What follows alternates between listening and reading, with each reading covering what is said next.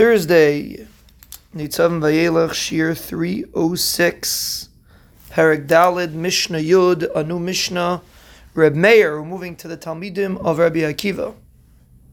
We went a little bit out of order because we discussed Reb Yonasan, who was technically later, but now we move back to Reb Meir. Reb Meir was considered by some to be the greatest of Rabbi Akiva's Talmidim. He was one of the main Talmidim of Rabbi Akiva, the second tier of Rabbi Akiva's Talmidim. Reb Meir, Reb Yehuda, Reb Shimon, Reb Elazar ben Shmuel, Reb Nechemia. So now we quote Reb Meir in Mishnah Yud, and we're going to do Reb Elazar ben Shmuel, not the two Mishnahs, later Reb Nehiroi. We'll see a few other, some say he was also a Talmud of Reb Meir, same person as Reb Meir. But Reb Meir says as follows. Have a memayit be'asek va'asoik b'Torah. Meir says a person should minimize asek and be asek in Torah. So there are two sides to the same coin. Now, really, it has to go the other way. Meaning, usually we focus on the positive before the negative, right? If you want to grow in an area, we try to tell you what to do, and then it will help you influence that you should not do what you're not supposed to do, so to speak.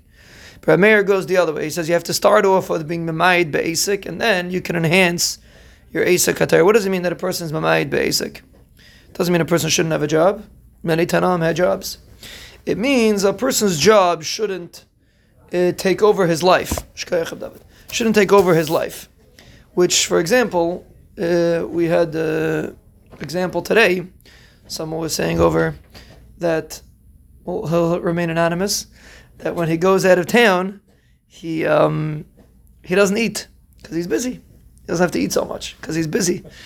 So, what's the pshat? Because when a person's oisik in something, so it distracts you from other, from all other less important things.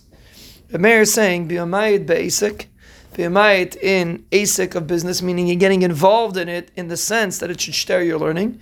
It doesn't mean a person shouldn't have a job. It means a person shouldn't be osuk in the job, meaning fanomen, like they say in Yiddish, consumed by his job in the sense that it disturbs your learning. Torah should be the ikr. No matter how much time you spend, the person could spend minimal time on learning, as much as he can.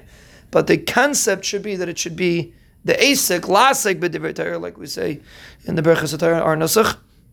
The asik in Torah, the asik should be in Torah.